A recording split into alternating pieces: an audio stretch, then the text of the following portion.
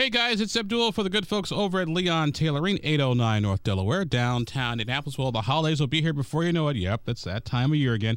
So think about a gift certificate from Leon Tailoring. That's right, a gift certificate so you get your special loved one some clothes, some new clothes, a new suit, new skirt, new blouse, new coat, or they can get it brand new, get it ready-made or tailor-made, and also custom-made as well. Larry, Norm, Kim, and Judy, they've got a ton of stuff and a ton of things to make you happy and make your holiday season one you can both live with. So swing on by Leon Tailoring, 809 North Delaware, and downtown Indianapolis. We got a couple minutes, so fortunately we're speaking to Doug Carter, Commissioner of Indiana State Police. Doug, my friend, how you been? I've been good. It's been a while since we chatted. I've been good. It has been. Yeah, it has. It's good to see you again. You too. So what's been going on in the State Police Universe these days? There's plenty of work. A lot's happening in all over the state. Obviously, some high-profile cases. Recently, the little boy in the suitcase down in Washington County, and certainly the Delphi murders. The Florida fire continues to be a part of my daily view, and a lot happening. We're really struggling with people, though, Abdul. Really struggling with people. Yeah, I was going to ask, because I know IMPD locally is having trouble finding officers. As a matter of fact, it's not just IMPD, it's all over the place. It is. We're at a lower level today than we were in 1984 when I began, and our responsibilities are just immense from those days, almost 40 years ago now. So we're going to stay at it, and it's certainly a number one priority, at least internally for me, in regards to the service of the citizens of Indiana. So why aren't people applying like they used to? Is it just the Great Resignation, or just? I think it's cyclical, Abdul. And we have to really reflect with who we are, what we do, and how it is we do it, and not.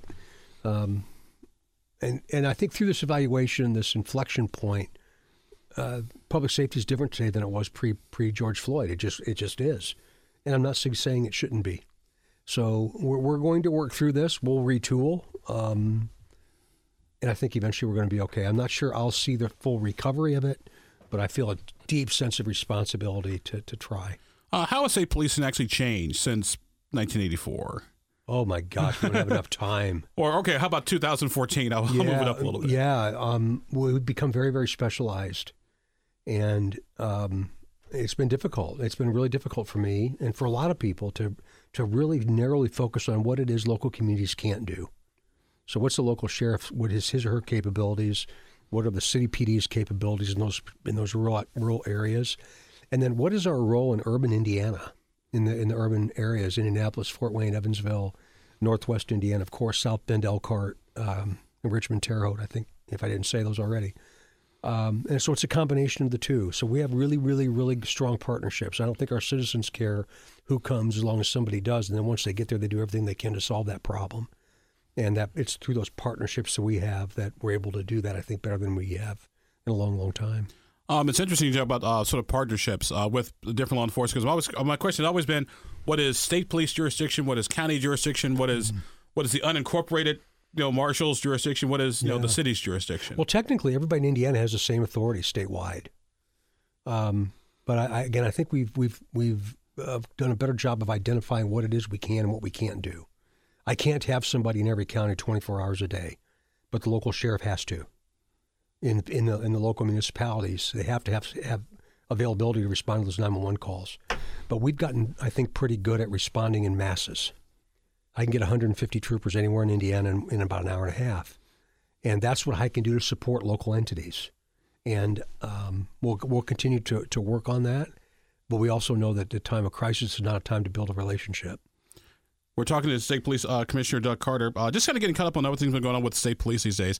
Can you share with us the latest in the Delphi investigation? Yeah, not any more than what I did a week and a half ago or so at that press conference. I think we are certainly moving in the right direction, and much more to come. And I'll look forward to being able to tell that story one day.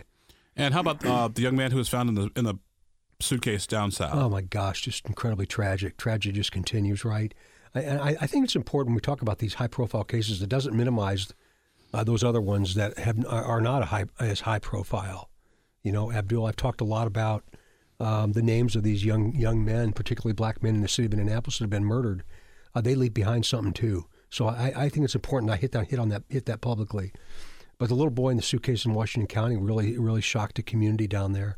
And the circumstances surrounding it. So I'm really proud of the work that was done, both from our analyst side and Our detectives out of the Sellersburg Post and almost every discipline within the ISP touch that. And I'm glad we're where we are. Anything else out there that's on your radar screen that's sort of like, hey, we need to pay attention to this or take a look at this over here? Or I think we have to do a better job of adapting to societal change at a very high level. And it's easy for us to chase these events that happen and then forget about everything else. And that's my job, is to set that culture.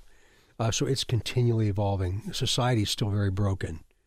We are still completely out of balance politically, socially, oftentimes professionally.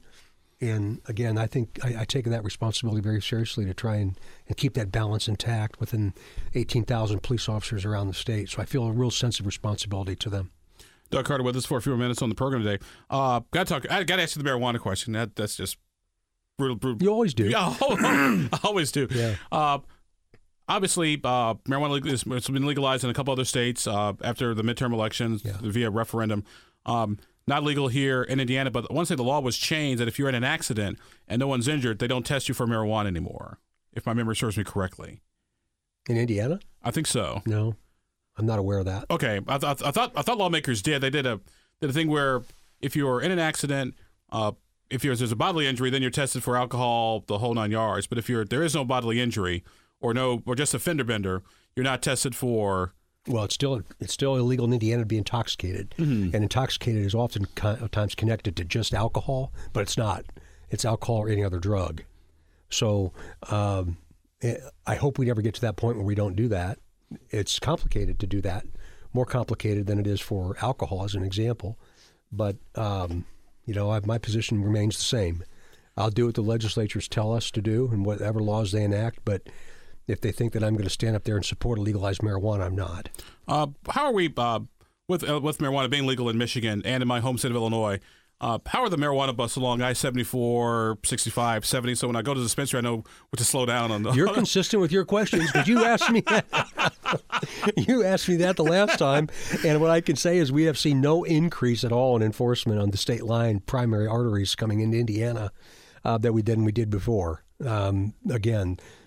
We have a lot of work to do out there. We have a lot of work, and we'll deal with it as it comes. When the guys and gals out in the field have to address it, they will.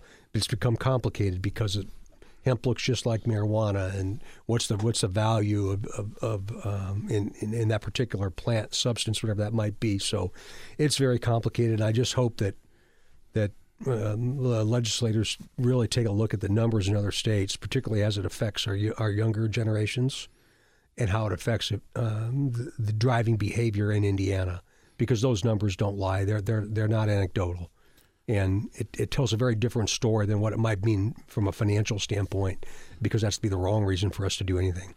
What would you say is the fun part about your job? Because obviously, being law enforcement, you see a lot of folks at their very worst, at their very low points. But there's got to be some days like, wow, you know what? I'm glad I'm a state police trooper. Every day I feel that way. It's an opportunity to serve at a level I never thought possible, and I really believe in this service before self concept. I always have. It was ingrained in me when I was a little boy, and now I'm 60 years old, and it's as strong now as ever before. I'm the luckiest guy on the planet to be able to serve our citizens at the level that I do. I know I was forgetting to ask you a question. Indiana's concealed carry or permitless carry now. Yeah. I know you expressed some concerns when lawmakers were going to that in the last session. Yeah. Any still same worries, same concerns, any issues or problems with that? Or yeah, same concerns, and that's simply roadside information, what we can and what we can't do. So again, like I've said all along, I feel a tremendous sense of responsibility to work out a way where we can do that, not just for the frontline police officer, but for the amount of violent crime that we're seeing in Indiana today. And sometimes there's a connection to the two. All right. Well, our guest on the program today has been our good friend Doug Carter, Indiana State Police Commissioner. He's actually on the Hammer and Nigel show. I had to steal him for just a couple seconds. Doug, my friend, always good to see you, my friend. Yes, back at you.